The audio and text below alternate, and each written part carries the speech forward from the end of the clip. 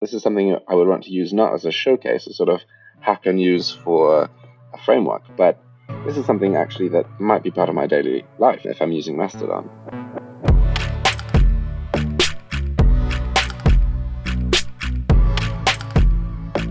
Hello, welcome to PodRocket, a web development podcast brought to you by LogRocket. LogRocket combines session replay, error tracking, and product analytics to help software teams find and solve issues and improve conversion and adoption. You can get a free trial at logrocket.com. My name is Noel, and today we are welcoming back Daniel Roe. How's it going, Daniel? Hey, it's a pleasure to be here. Awesome. Yeah, we had Daniel on a few months ago at this point. Daniel, as a member of the Nux core team, he's been working on Elk, which is what we're going to focus on talking about today. Before we do too much, can you give us a brief synopsis overview of who you are and what you're working on? So my name is Daniel. I live in the UK, so I live in the northeast, in the countryside. There's a wood on the other side of the house, so it feels a little bit idyllic. It's a lovely place to be. And yes, I'm an open source maintainer. I'm sponsored, which is incredible. So I basically get to contribute to open source full time, and that's pretty cool. Yeah, that's the dream, right? What have you been focused on specifically since we had you on last? Well, one of the things, obviously, that is on my mind is Elk. Elk is a client for a social network called Mastodon. Mastodon is a little bit like Twitter in some ways, so it lets you post small updates with images, a text, and you can follow other people and you can see their updates as well. You get notifications, there are direct messages. So there are a lot of things that might be familiar to you if you're coming from Twitter, as I certainly was. Mastodon's a bit different at the same time, so it's decentralized. So it's a bit like email in a sense. It's not that there's one single server like Twitter. Everybody's tweets are on Twitter. But with Mastodon, people can have different servers. It doesn't change how you follow people. Just like email, you can email anybody no matter what server they're on, and you can, in Mastodon, follow people no matter what server they're on. But the server you're on does give you some great quality of life things like spam and moderation support and a community of people as well. But yeah, so Mastodon is the decentralized Twitter, and obviously a lot of people over the last year have been making their way to Mastodon. I think in many cases people are doing it. They've either ditched Twitter entirely because either as a statement about what Elon Musk is doing there, or they've decided that it would be probably for the best to have a backup plan and to connect with people they care about somewhere that is not going to be switched off accidentally one night because the server didn't look that important. So I think there's been a huge influx and interest in Mastodon over the last year. I think probably particularly since September, October last year. Mm-hmm. But I mean, it's a steady stream of exiles from the Twitterverse making their way across to Mastodon, and Elk as a client for that. So the default Mastodon experience, Mastodon is a Rails app. It ships with a web UI, which is maybe a little bit unfamiliar or foreign to people. And for a while, the Mastodon project has wanted to invest time in improving that. But yes, Elk is a different UI. It's a different client for it. I think it is kind of worth mentioning a lot of these more federated platforms like this new era. I don't want to use like terms like Web3 because everyone's like, got all these knee-jerk cryptocurrency reactions and stuff like that to these new kind of federated things that are not necessarily tied to the web. But I feel like they often go hand in hand with big open source projects because the same mantra is driving a lot of the people that are motivated into these spaces. So it's cool to see these projects come out where it's like we're firing across the whole board here. Like we have backends that like open federated, anyone can participate in the network, and like the UIs are all fully open source versus the opposite end of the world where Twitter controls everything and shuts down third-party clients as rapidly as they can. Is very much the case that you do see this sort of overlap with similarity with open source and the sort of open web. It's not in the control of a single company, and it's hackable. So a lot of people like the idea of being able to tinker. Well, something like Mastodon is great for tinkering. You can actually see the source code, see what's working, you can try and fix it, you can make a PR, and then it's fixed for everybody else as well. So, that appeals to the bit inside of me that loves, the open source core, right? The idea that this is, anybody can look and make it better.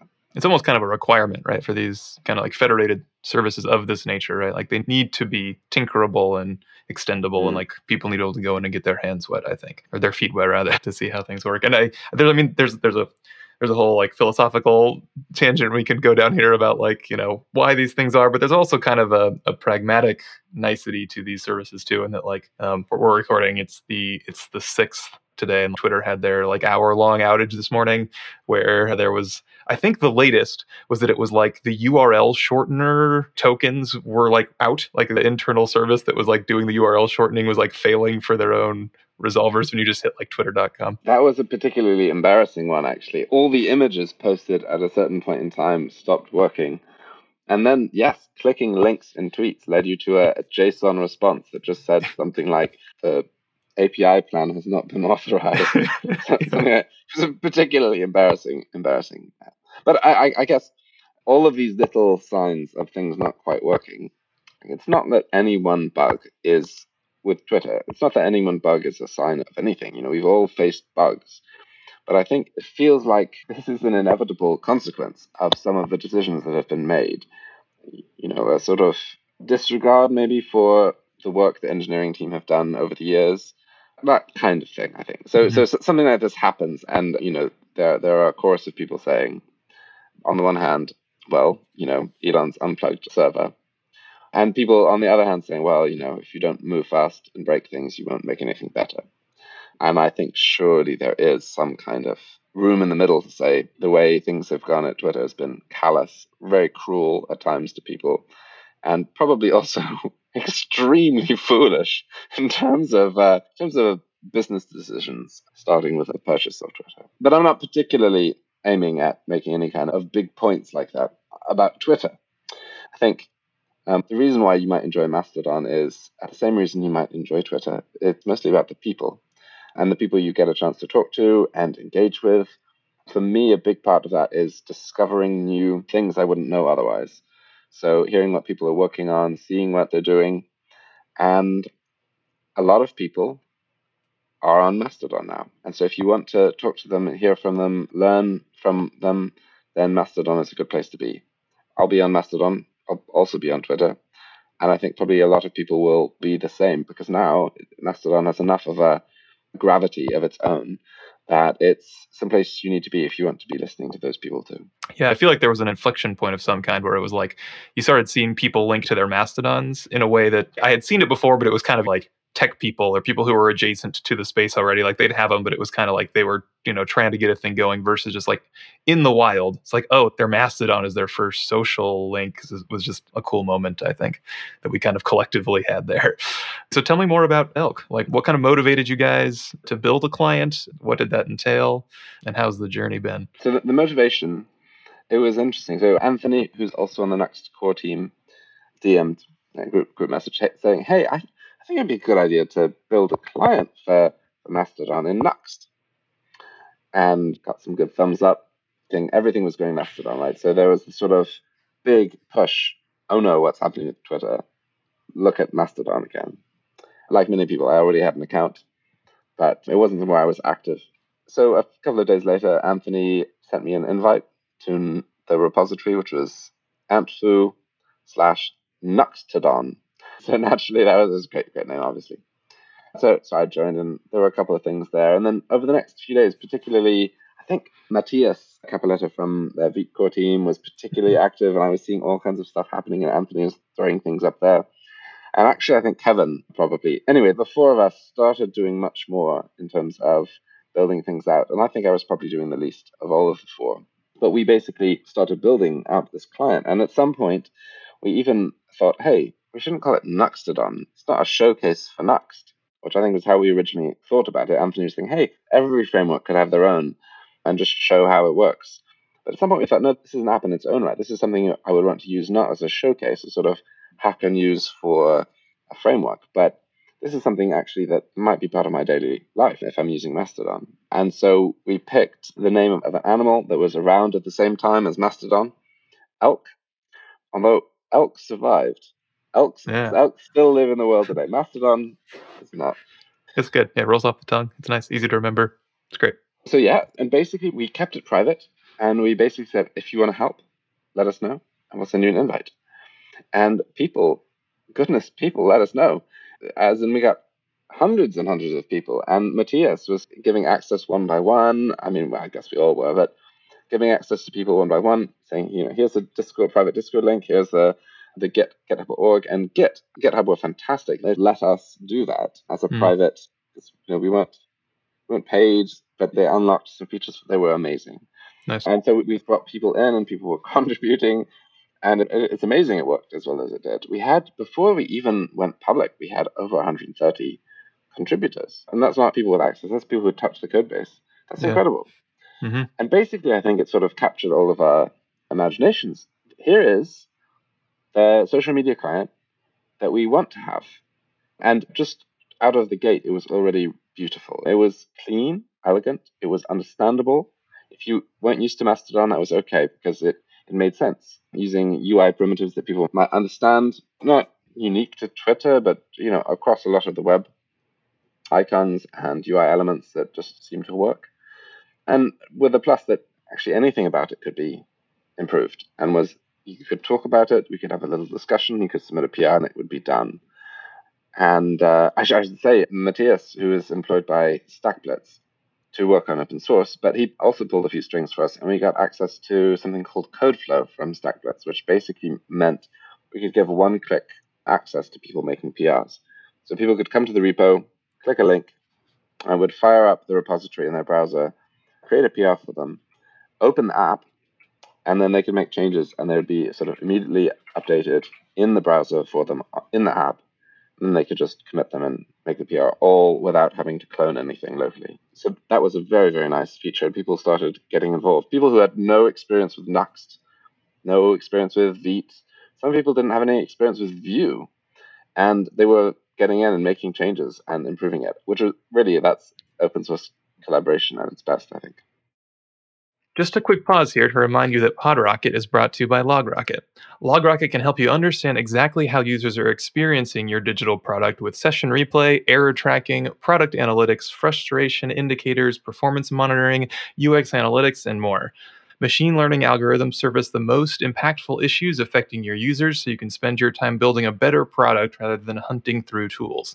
Solve user-reported issues, find issues faster, and improve conversion and adoption with LogRocket. I feel like kind of that breaking down those barriers to entry on open source projects. It's always one of those things where, like, as the core team, people that have been in the ecosystem and maintaining projects for a while, I think it's easy to forget just how intimidating and arduous even sometimes it is to get into a new tool set one's not familiar with at all. Just like little things that can trip you up. So I feel like these tools and products that are helping break those barriers to entry down are super cool to hear about. And a lot of the contributors that we were having at this point were people in the ecosystem as well. So people completely new, but also people who are building libraries in the Vue, Vite, Nuxt ecosystems. So, for example, the author of a plugin called Vite Plugin Inspect got involved and added a PR, and suddenly you could, in your browser, click on any part of the app, and it would open the component in your IDE that was responsible for that part of the app, which is, again, amazing if you're a new contributor. Like, actually, you don't have to understand how the code base is even structured in order to figure out how to make a change that's going to affect something locally. And others too. So the author of Vite plugin PWA got involved, built a PWA plugin for Nuxt, module for Nuxt. Nice. A core contributor to Tauri, which basically creates native apps that wrap web applications, but with more native features. And it's totally tiny and built in Rust, which obviously is enough goodness to get you excited, I hope. But he got involved as well. And suddenly we had a native port of Elk going on. The author of the Nuxt internationalization module got involved, and we started seeing bug fixes and performance fixes coming along from there as well. And so many more. Acronym from the Vue core team, again with a couple of libraries of his own. Like, really, it was so exciting to see these things happening. And both like the advance in Elk, but also the advance in the ecosystem. So things that were being fixed or implemented or features added because there was this feeling of we're all moving forward. And we need these features. It's for a real app, and we're building them in. That, I think, is how development goes really well in open source often. When you have this sort of sense of these things are being used, this is for a purpose. Yeah, it helps. When you have users clamoring for things, it's a well of motivation and energy. Sometimes it feels like, right? Like people are asking for this, demanding. It's like, okay, it's easier for me to put in an extra hour at the end of the day to get something knocked out if I know there's like 200 people that are like watching some comment request for change, issue report, whatever it is, that are like eager to see something implemented or resolved or whatever it may be. I guess, why is Nuxt a good fit for a Mastodon client? Like, why, as a framework, does one need more than just Vue? So I should say probably you can create a Mastodon client in pretty much anything that you want to do to build it in. But I mean, I do think Next obviously has some good things under the hood going for it. So part of it is the speed of development. So there are a lot of conventions that are in place that just dictate how the sort of best easy course is to build. So you've got things like auto-importable composables that you can use throughout your app, a component structure. You create your components in a components folder, and again, those get auto-imported wherever you use them. And the sort of name of the component is based on the name, the path of the directory, and then the file name. So again, you have very sort of normal patterns for figuring out, okay, where is this component coming from? And that also means that when you're actually looking at the business logic of your code, it's not 20 import statements. It's actually just the logic in the component. Everything else is click-throughable and fully typed, so like you don't lose anything. But it's much clearer and cleaner as to what you're working with. For this, we also needed a server component because we're an OAuth app and we need to get an OAuth secret and authenticate, like generate callback URLs. And although we don't store any of that data ourselves, it's all in the user's browser, we still need to be an OAuth client. Or every single user authenticating with a server would create a separate OAuth app, and that would be a nightmare for the server admins.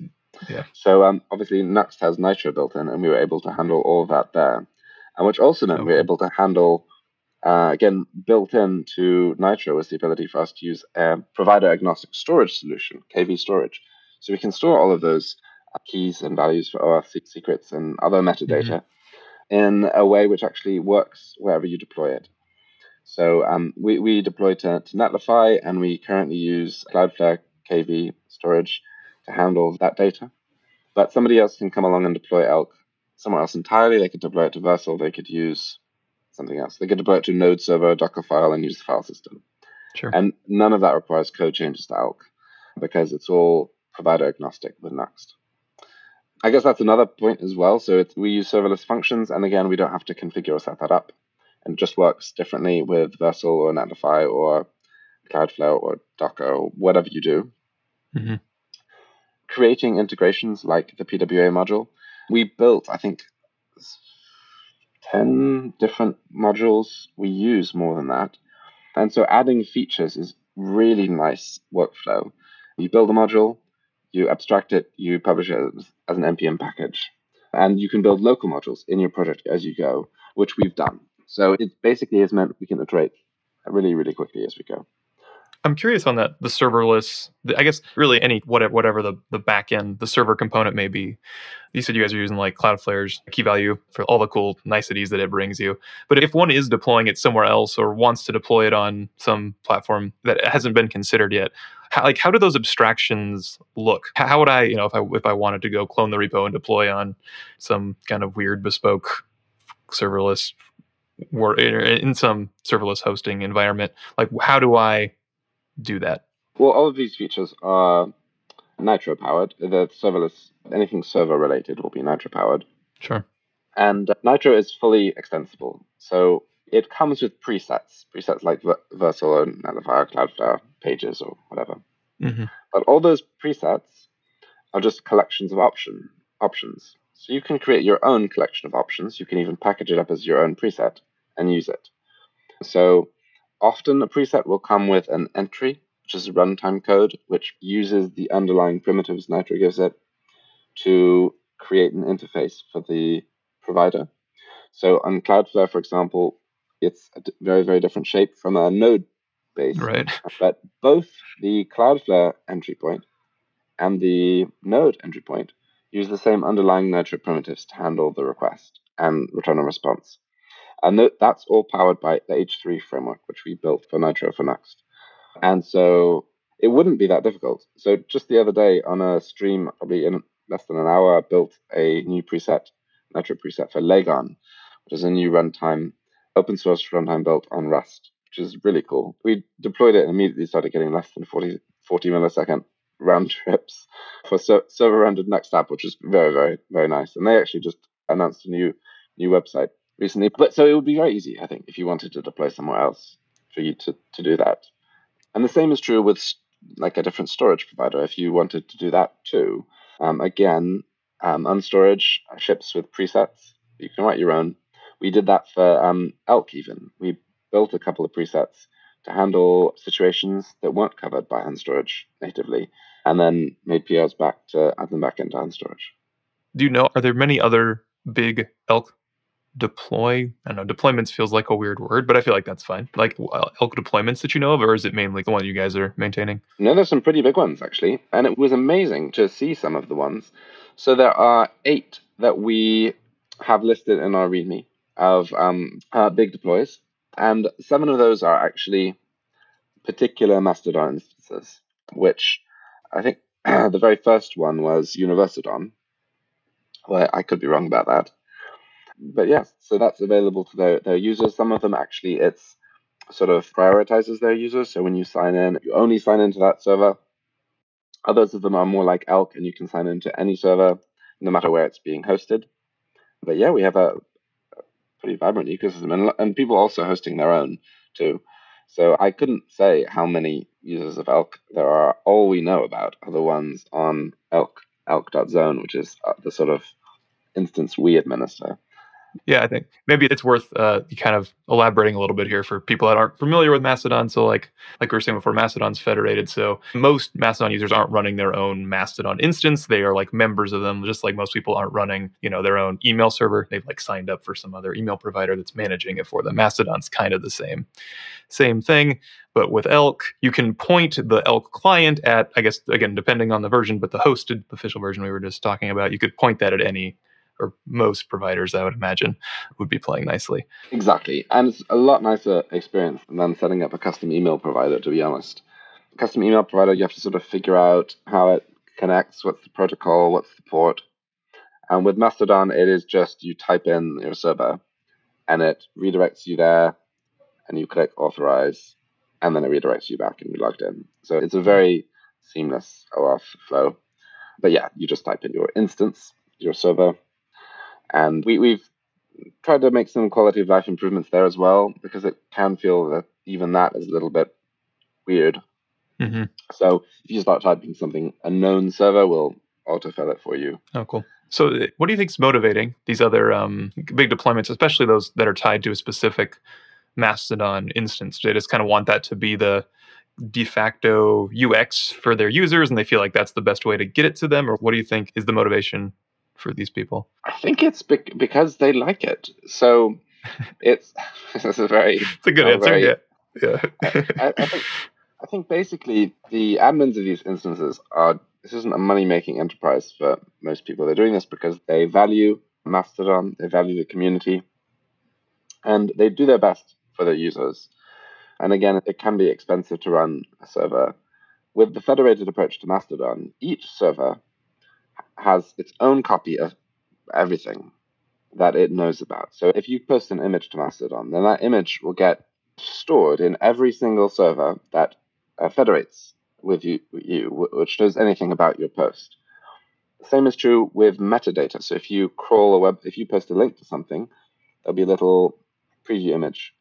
And again, every single server that knows about that post is going to download that preview image. And then there's all the jobs to make sure that those images are up to date. And there's a lot that a server ends up having to do, and there's a lot that a server admin ends up having to do.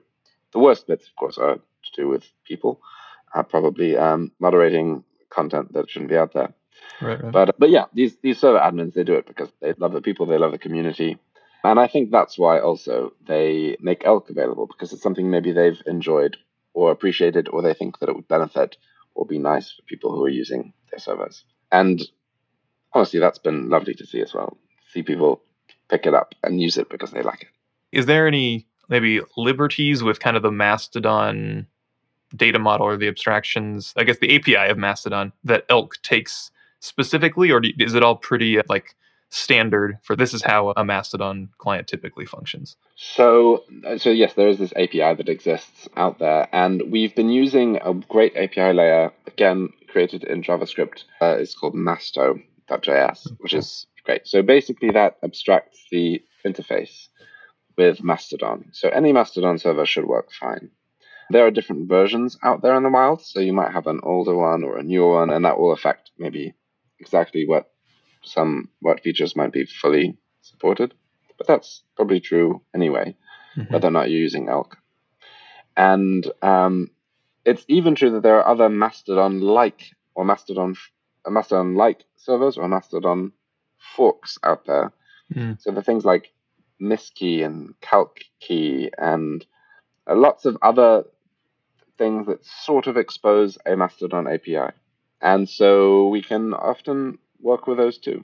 And people Cool. who want to use those will create issues and try and make it work, which is great. So Elk works for a lot more than just Mastodon. That's all happening though at the API level. So often people might know that Mastodon is based on ActivityPub, which is a protocol for publishing and subscribing to content from individuals or from different sources, basically. And Elk doesn't really operate at that level. It just consumes the APIs that the server exposes. Mm. The server being the thing that under the hood will use ActivityPub to federate content. Cool. So when you guys are, or when you were setting out, or even now, what are the other players in the space that you kind of look to and are collaborating with and gleaning from? So one of the great early players, it was Pinafore. Pinafore was, I think, fairly recently stated that they would not be maintained, which was sad to see. But Pinafore would definitely be one. There are some others, of course, as well coming out at the same time because lots of people had similar ideas. Yeah. So there are lots that are not open source. So you can download apps on your phone. So there's Mammoth and Ivory and goodness, there are just so many different apps out there. I mean, we have a PWA that is installable on your phone as well. So some people will use that. Some people will use one of those mobile apps or something else. But we're trying to explore questions like how do you display a thread in Mastodon? Right. What should it look like? Because by default, on Mastodon, you see there's no algorithm. There's nothing that curates your feed for you, which is a plus and a minus as well. On Twitter, a big negative is that often you don't see posts from people you care about, and instead you see some ad or some post that you've seen, some tweet you've seen 20 times, and and for some reason it's showing to you again, right? So you have that frustration. But also, there's a lot of care in terms of, okay, this new post, the tweet is out there, but let's show some context. These are some older tweets that are not recent, but they'll help you understand this new one. So there's a lot of curation going on, but the Mastodon API doesn't do that. It just shows a chronological, like, here are the most recent updates from your network. But there are things we can do to make that better. So, for example, if you're scrolling down, you probably don't want to see latest update in a thread, then the one up before that, then the one before that, then the one before that, because if reverse chronological order doesn't make sense for you to read a thread that way. But it might make sense for you to see other things that way. If something's generally more recent, you do want to see that. So we've done a number of things like rethinking threading and figuring out how to reorder threads so it makes sense. In notifications, rather than everything just coming through as a separate line, can we batch and group them and actually make it easier to, if you just had 20 people follow you because you, I don't know, have joined Mastodon and, maybe you do want to have a group of little pictures of people who followed you rather than just see, or if loads of people have liked your post, maybe it makes sense to group those rather than show them one by one. So again, trying to figure out some of those, and different clients, different apps take different solutions to that. So we do all seek inspiration from each other on the best way of doing that. Nice, awesome. Yeah, I'm glad you got into that a little bit. That's kind of what I was trying to suss out with my what the API layer question, like what do you guys have to implement, versus what is part of the spec, just because I haven't gone under the hood to that degree. So yeah, it's cool to hear, because it's interesting at least to hear some of those kind of more UX, like, not just like making it look pretty, but actually like how does this function? Like the functionality of the UI is going to dramatically impact how users interact with this system. Is there anything, I guess, in particular that is exciting for you on the horizon or in the future for Elk? Are you guys just looking for more users, hoping to see it grow? Like what's motivating you and keeping you interested at this point? So I think the key thing for me is just, is this going to be a good experience for me to use? So very selfish. So, I mean, I think that's the key thing. The aim isn't ever to have adoption for adoption's sake, right? So I'm not raising funds. We've not got any VCs to satisfy. This is purely a project for the good of the people who use it. Nice. So if it makes your life better, that's great. And that's what we're aiming for. And if it's doing that, then it's doing what it needs to do. Some big milestones coming up. I think some interesting things to look forward to in the next month will be the release of Elk as a next layer. So you can actually extend it. So rather than installing it, like cloning it from source or having your own fork, you'll be able to add it as a dependency in your package and actually extend it by just replacing a single component or adding a new page or dropping in your own module or something like that. And that is a really, really nice feature unlocked by Next 3, which basically means you can compose an app from a number of other apps or just one or two.